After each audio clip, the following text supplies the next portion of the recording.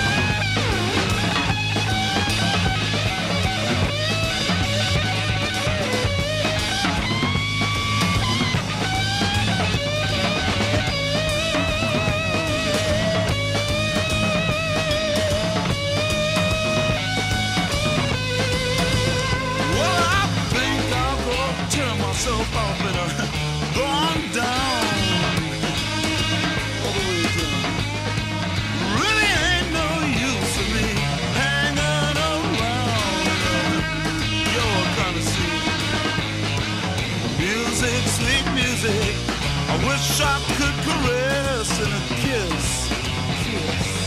Manic depression is a frustrating mess. Wow!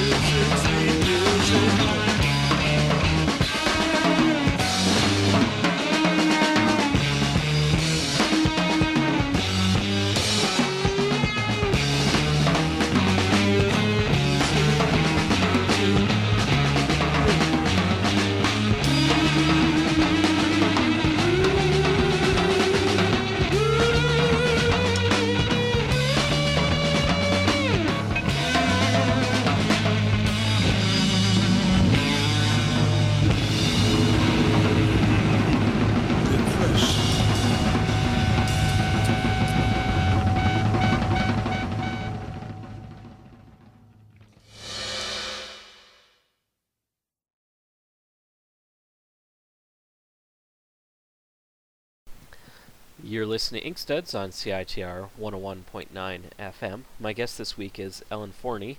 Now, Ellen was on the show, and I should have looked this up. I was thinking about it, and I think it was probably almost exactly 5 years ago. It was a million years ago. Millions and millions. I think it was around your birthday. That would have been, was it when I Love Led Zeppelin? Yeah. It was about I Love Led Zeppelin or about Lust? It was about, I think it was about I Love Led Zeppelin. Well, that came out in 2000. Oh, God. It was either, was it 2006? 2006. Okay. But then, it was the end of 2006, I think, and so it was a ringing it in through 2007. So that'd make it 6 years ago. Okay. We didn't do anything. Why didn't we do anything about Lust? I don't know. Why not, indeed? Maybe that's a fault of my end. We'll just leave that unspoken. Okay. Yeah. So as I said, Ellen's been on before. Pacific Northwesterner out of Seattle. Your other books are I Love Led Zeppelin, as we mentioned before. Monkey Food, which came out in about 2000, and what was it? Lust. And Lust. Yeah. Is it just called Lust by itself? Well, it's called It's called Lust, and it either follows with an explanation or a very long subtitle. It's Lust, kinky online personal ads from Seattle's The Stranger. There we go. So that's the subtitle / explanation. Do you still do those strips? No, I did those for about 3 years, I guess. Mm-hmm. And it was great. It was so fun. So every week I would take one of the Kinky personal ads in The Stranger and adapt it into one panel. I never really knew what to call it. It's not really a cartoon. It's not a comic because it's not sequential. But there's more going on than just like a gag cartoon. So I call it an adaptation. There we go. That's the best that I could call a one panel adaptation. There's going to be actually this is kind of interesting. We haven't introduced Marbles, my latest book. Oh, should we get into that first? No, we can can go whichever direction we want. So why don't you finish your thought?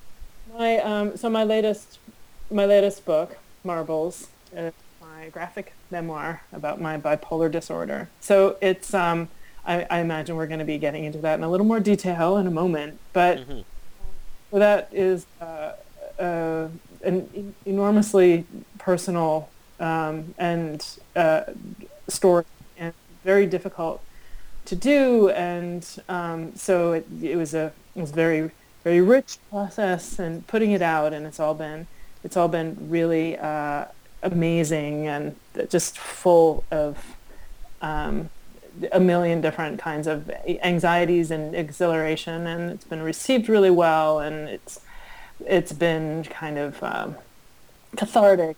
Anyway, all of that.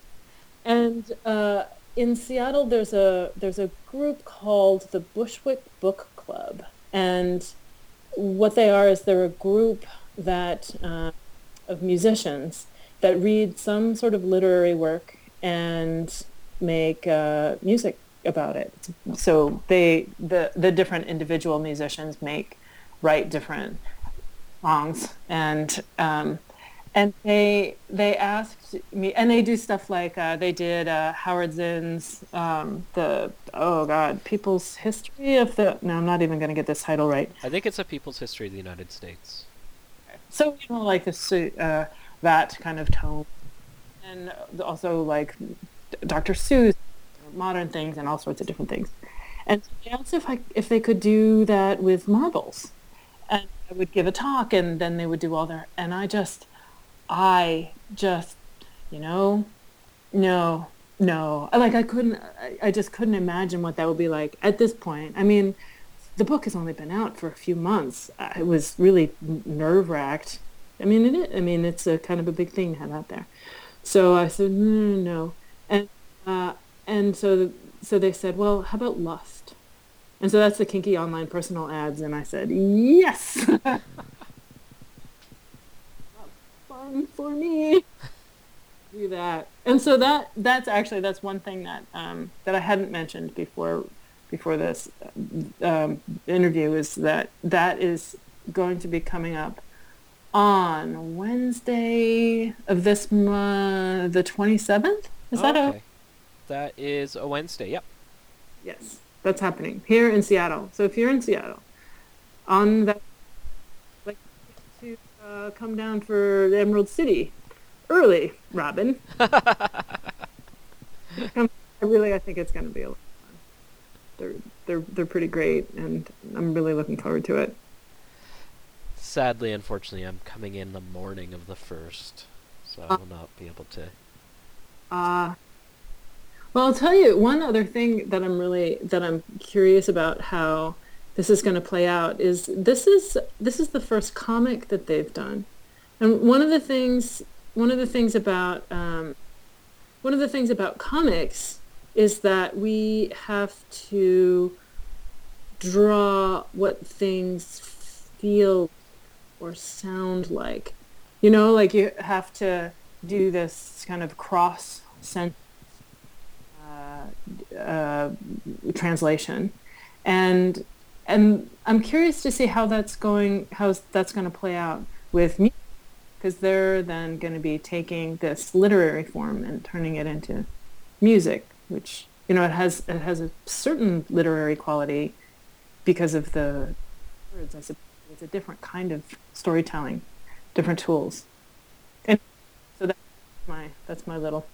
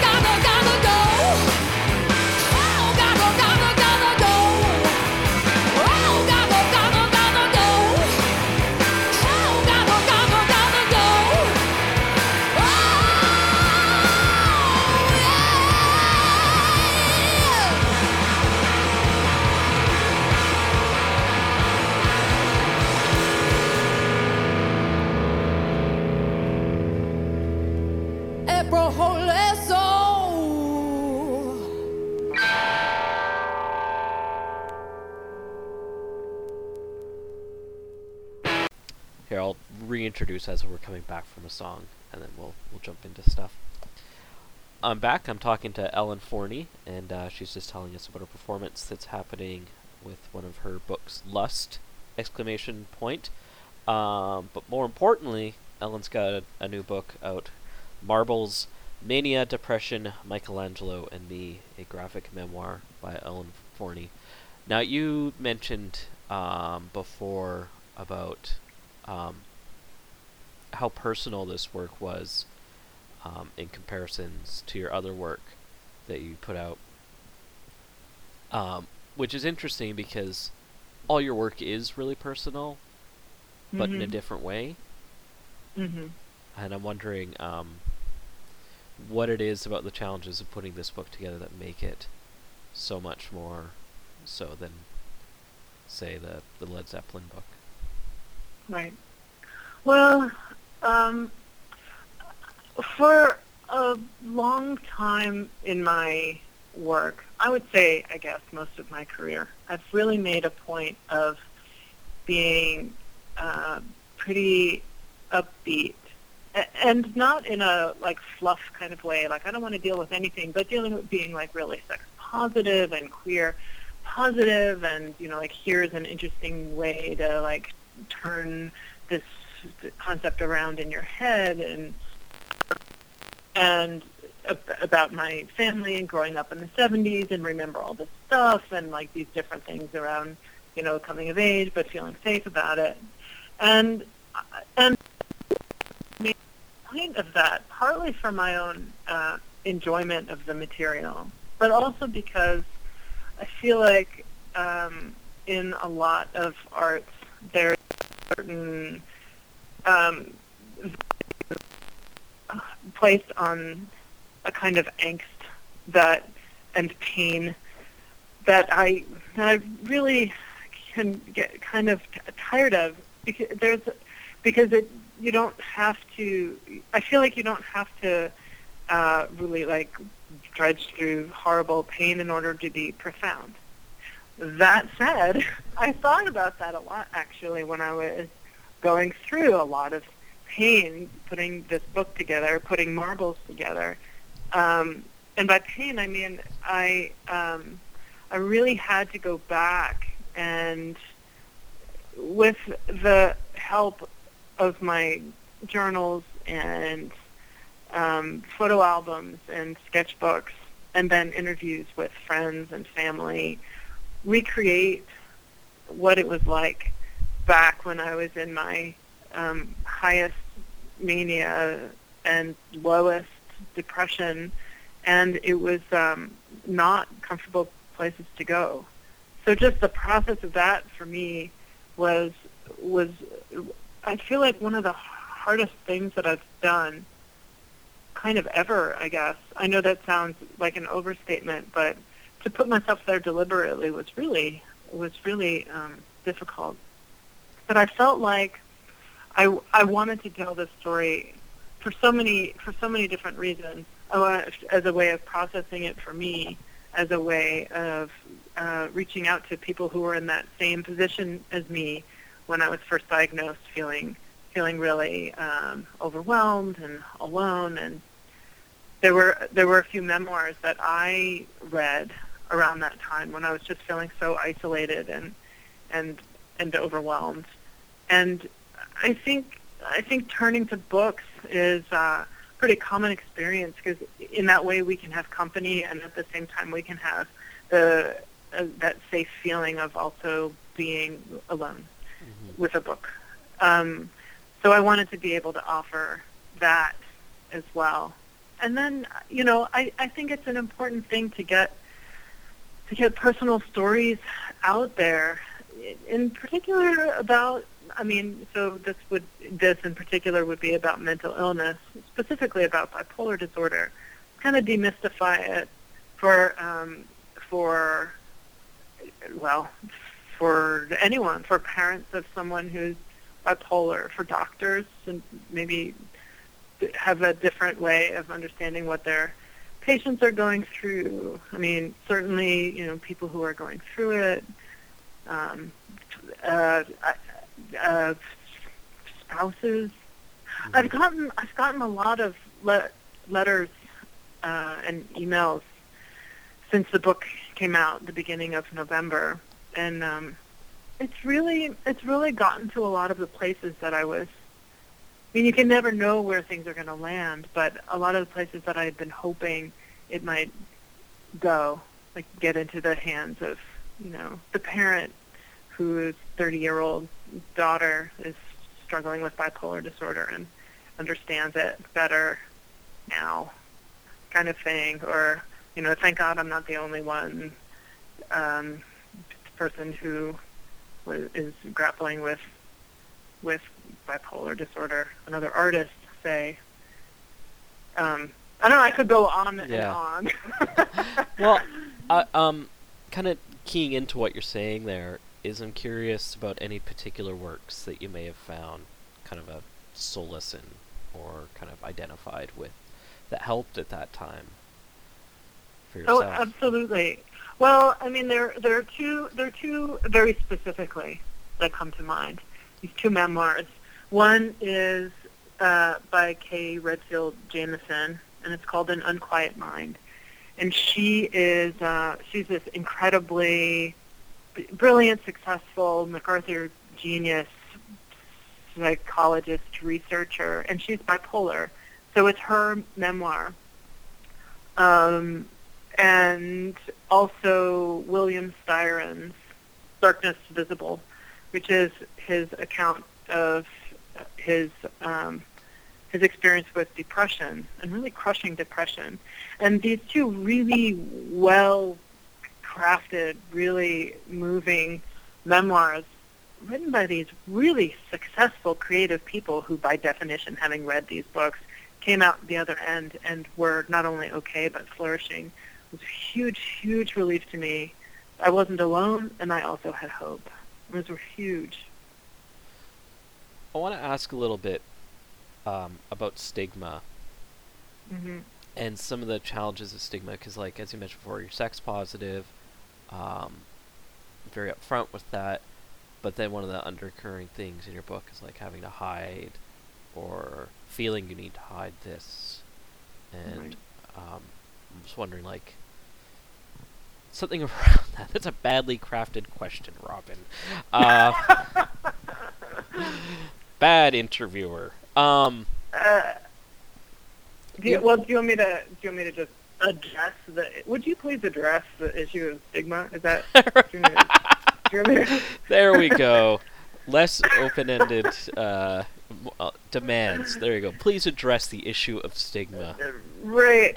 Well, I mean, one of the scenes in Marbles is where I go to a performance and I run into someone that I know who doesn't know that I'm bipolar. I've always been really quite, just as a side note, I've always been really quite private about it. And my, talking about it with you and with, having this book out at all is a very distinct difference. There's like this juncture in time, like over this past year that is a huge difference from how it was before. So, and there are all sorts of different reasons for keeping private, and one of them is stigma and how is this other person going to feel about what it is that I have to say. So I was in this going to this performance, ran into this person who I knew, and they were making comments about the other people that were going in. It was a performance by a schizophrenic woman talking about her schizophrenia, and he was just basically making comments about the people there who he thought were crazy. And I felt like I was in this really weird bind because I'm generally, very,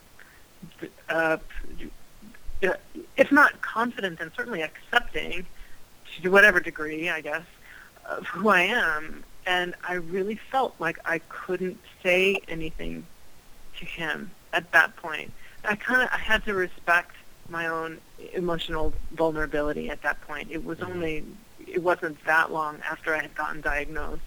So it wouldn't have made sense for me to like on some sort of principle to confront him that way and put myself in harm's way in that way. But a lot of it was about his attitude that was clearly distancing and alienating, and I couldn't leap over that.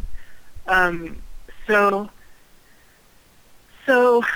I think just like a lot of stigma, it comes from a lack of understanding, and that's one of the big reasons, again, for putting out personal stories, is to make it more understandable for people, more human, less like this weird,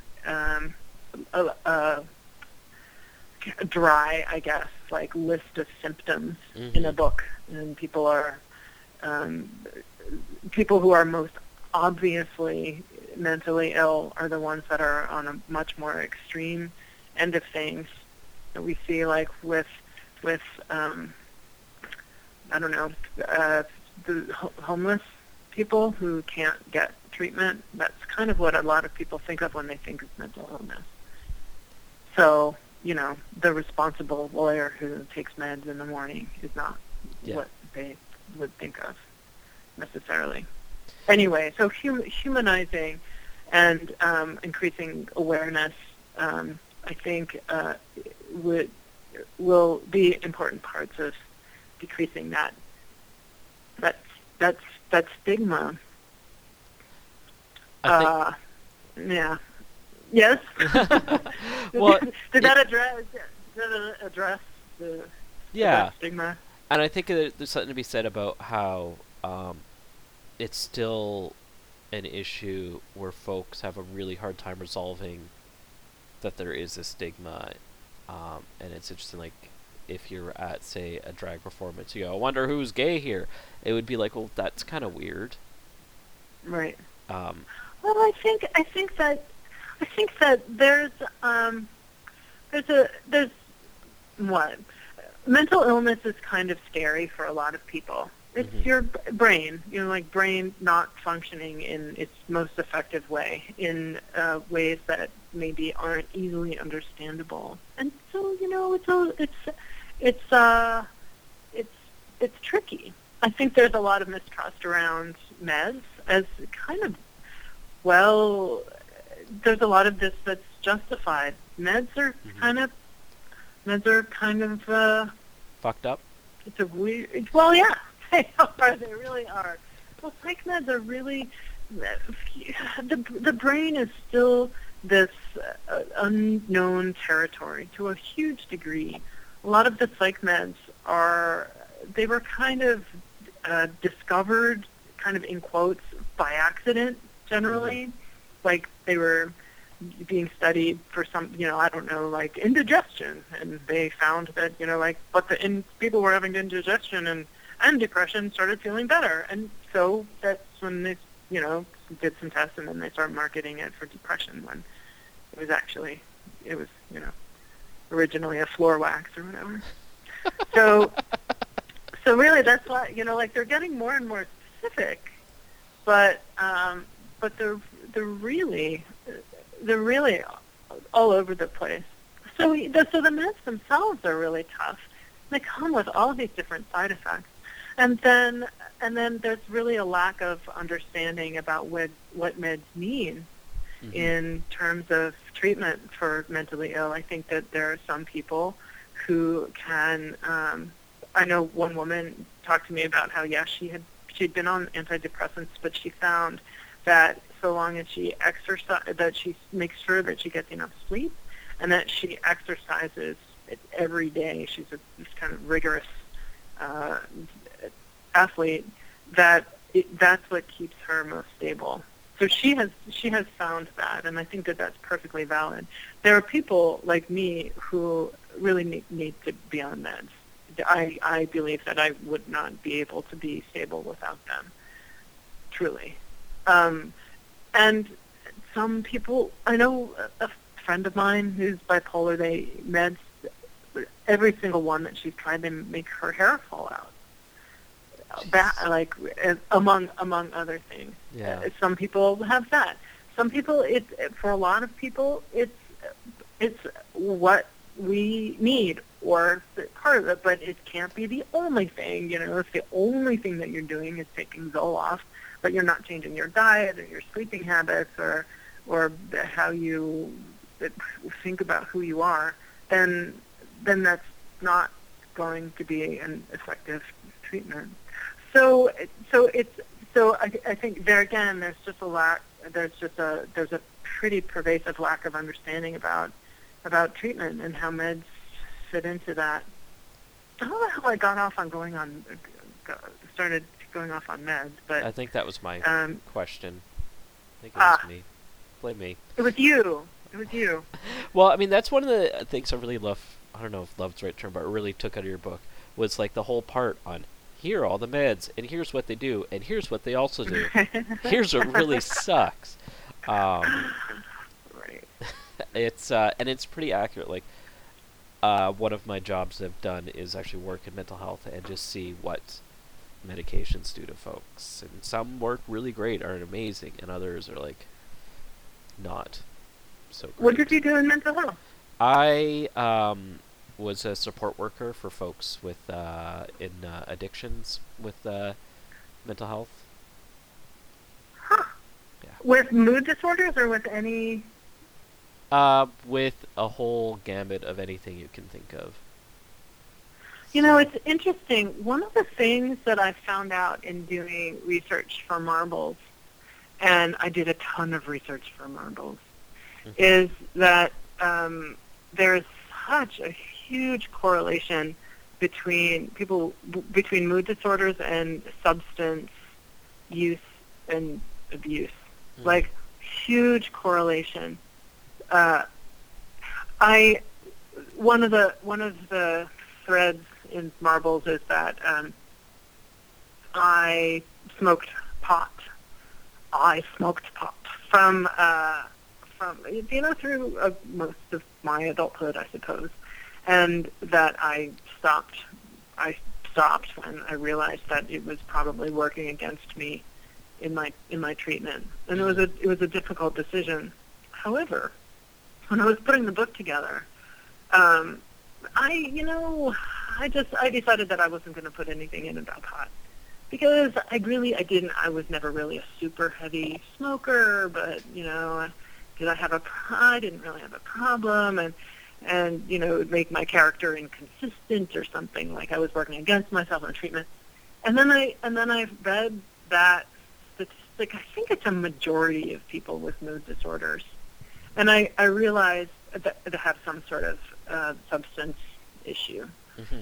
That I would have to say that if I were somebody else on the outside looking in at me, that I was having a bit of denial, and that it was actually an important part of my story that this is an issue that I had to negotiate. And so I reluctantly put it into the story. It's one of those kind of careful balances of trying to get the whole story without trying to say this works for me, so it'll work for everyone. It's that kind of uniqueness to your experience. Right. And on the practically half the page is tiny lettering of me doing a footnote, where I finally say, well, you know what, I think I'm having a lot of trouble with my memory, and rather than messing with my dosage of lithium, I should really try stopping smoking pot.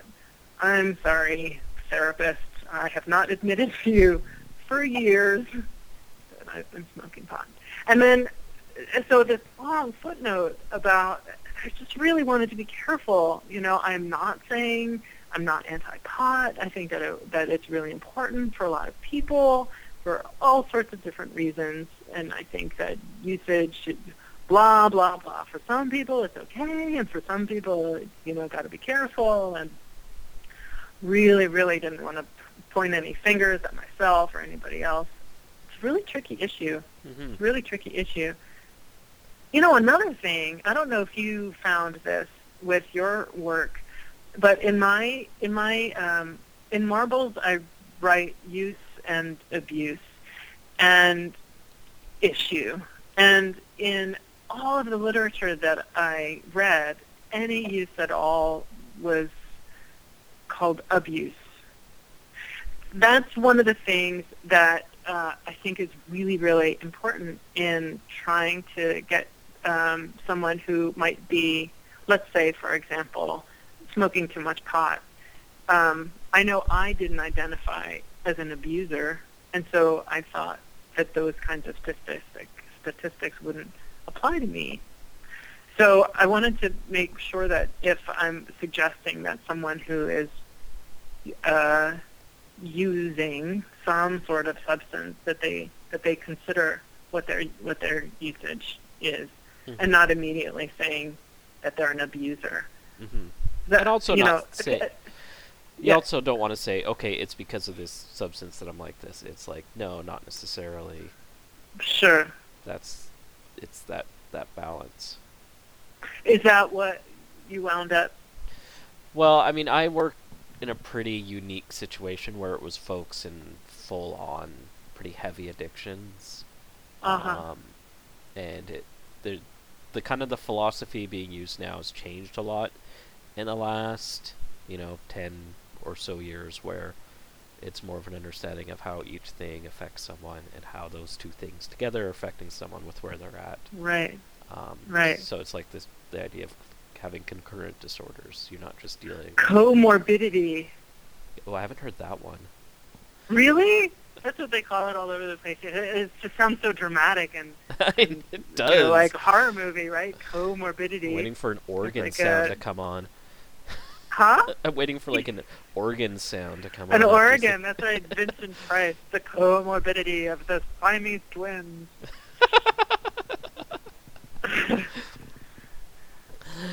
Why don't you talk a little bit about the, or I'm interested in kind of your own resolving of kind of going, okay, something's wrong, I need to treat it, and kind of how you struggled through that realization or kind of came to terms. You mean like back around the time I was diagnosed? Yeah. Well, it's not actually, it's kind of a weird, it's not like I was like, I think I'm bipolar, I should go to the doctor. Because actually it was not that at all. Like many bipolar people, I sought help when I was depressed, because that's when it feels like there's a problem, right? When you feel great, there's no problem.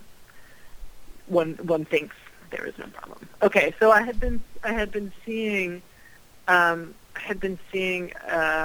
social worker, a therapist, just an MSW then, for several months when I was feeling down. And then when my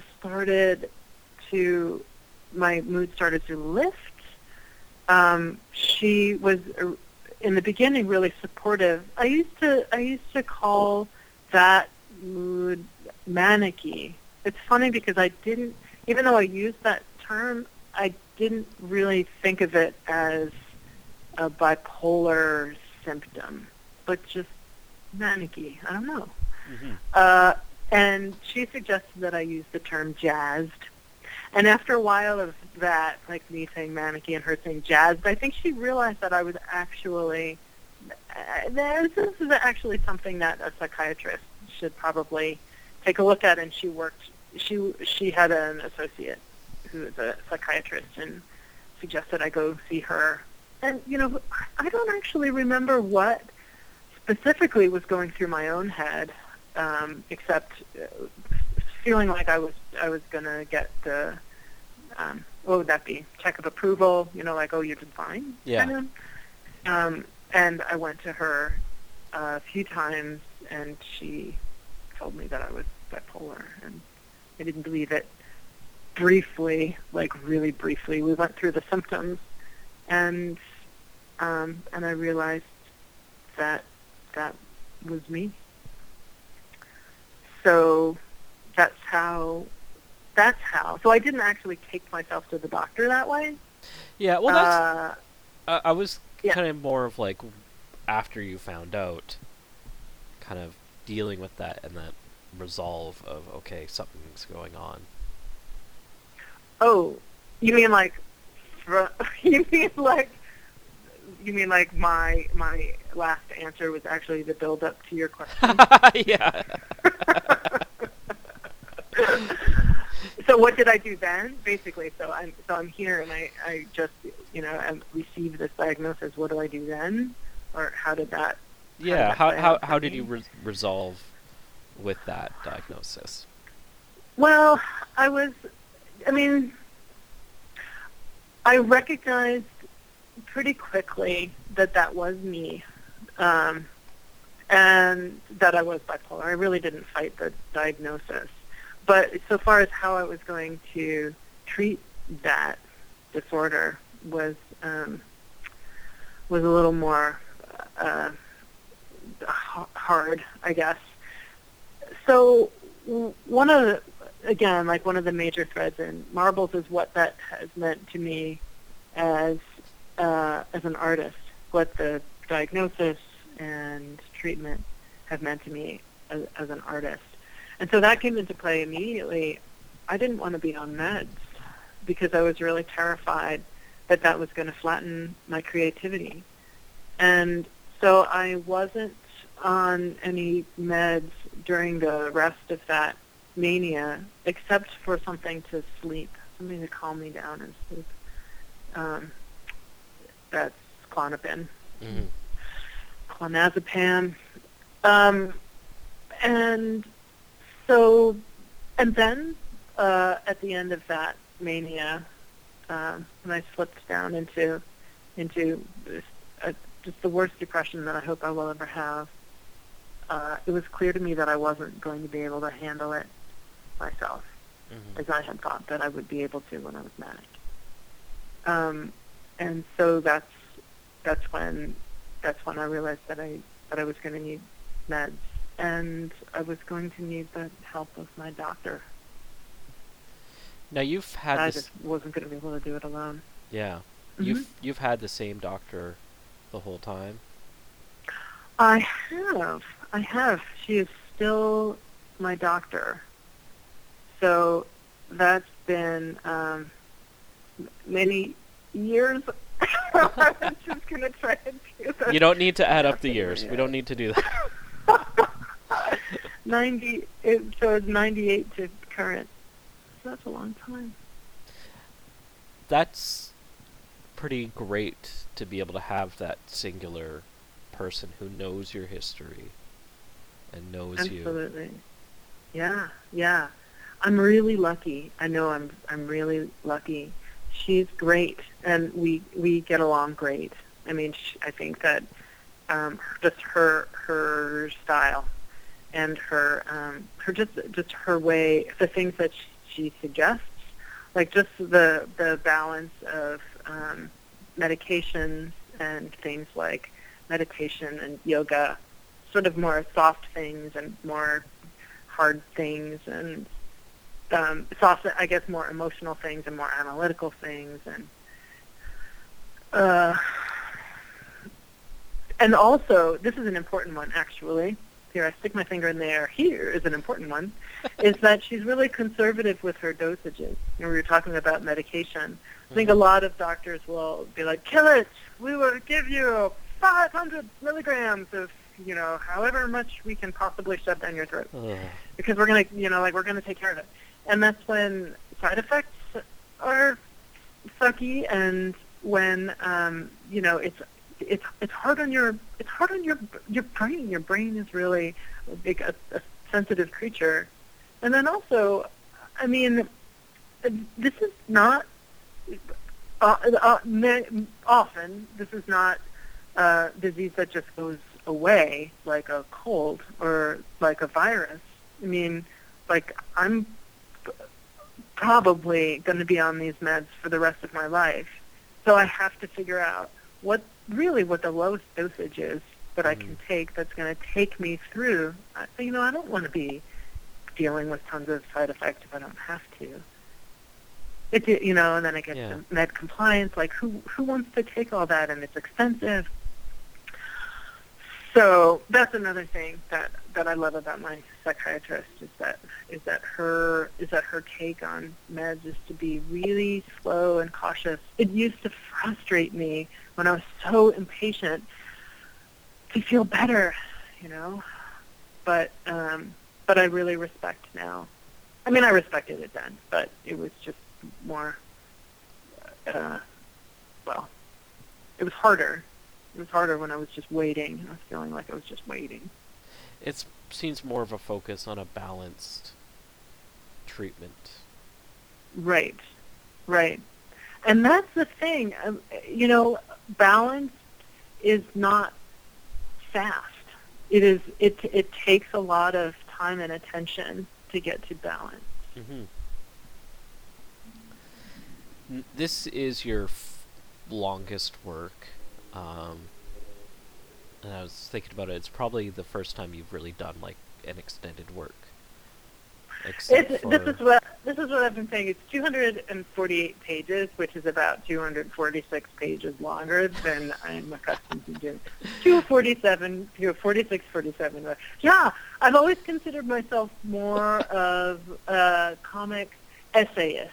Like, I do short things. I mean, I do 1 and 2 pagers, generally just 1 page. And that's always been the challenge, my puzzle, to take information and make it compact that way.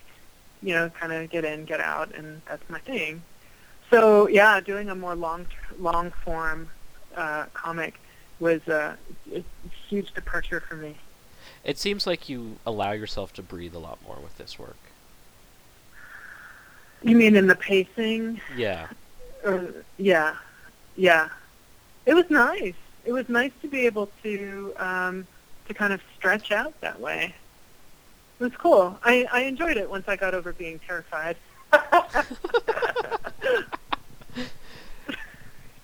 It's true. Oh my God, I had so much to learn. Every step of the way, there was so much to learn. Oof. Yeah. So when did you start working on Marbles? Well, I guess it would be 2008. It took me 4 years to do the book.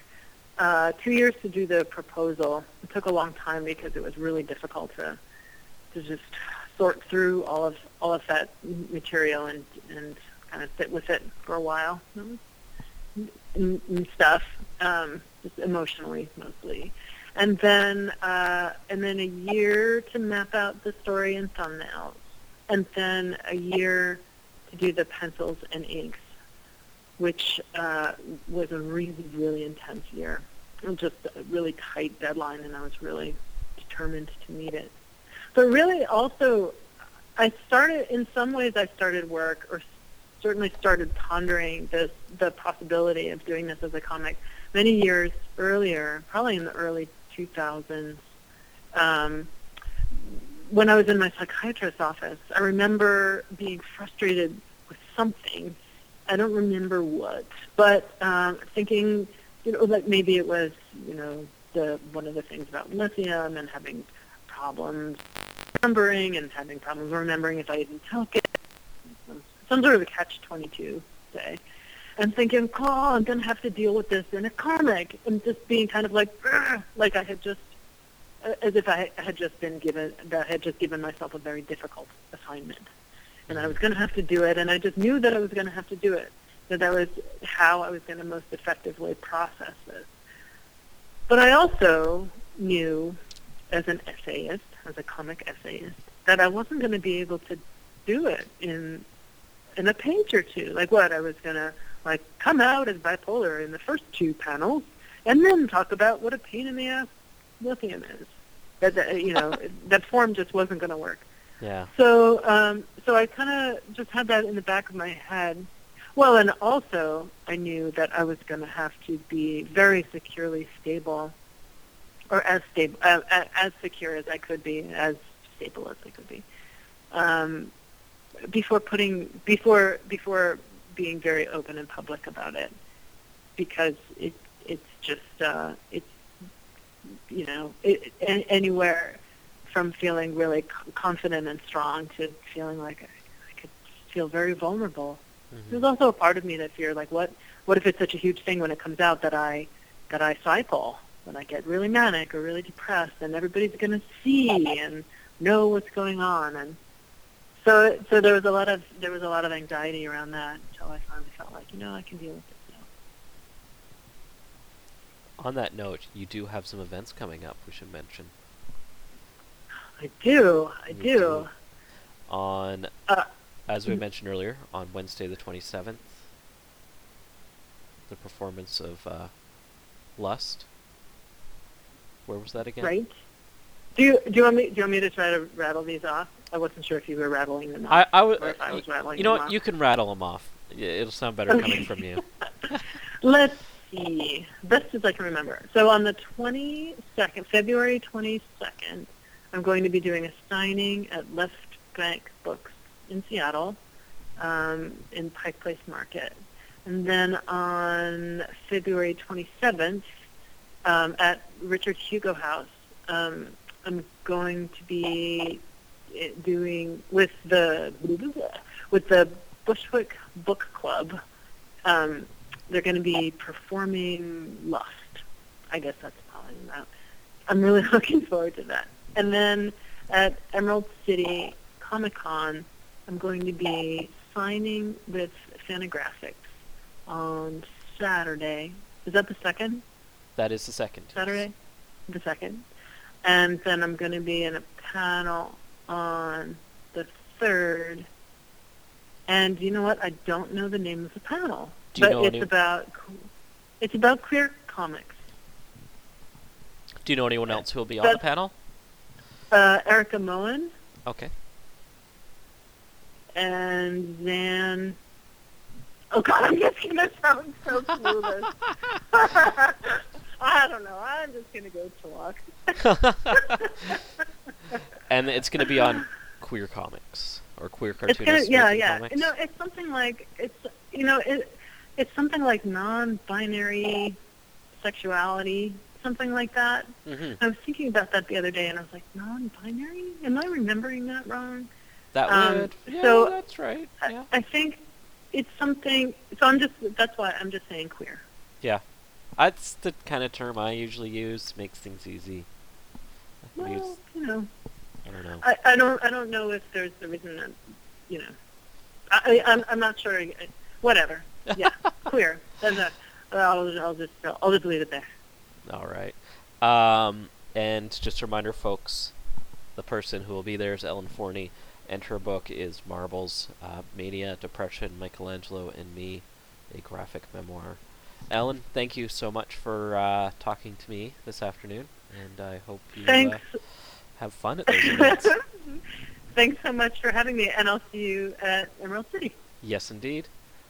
And don't forget to send me those song requests, Oh, right.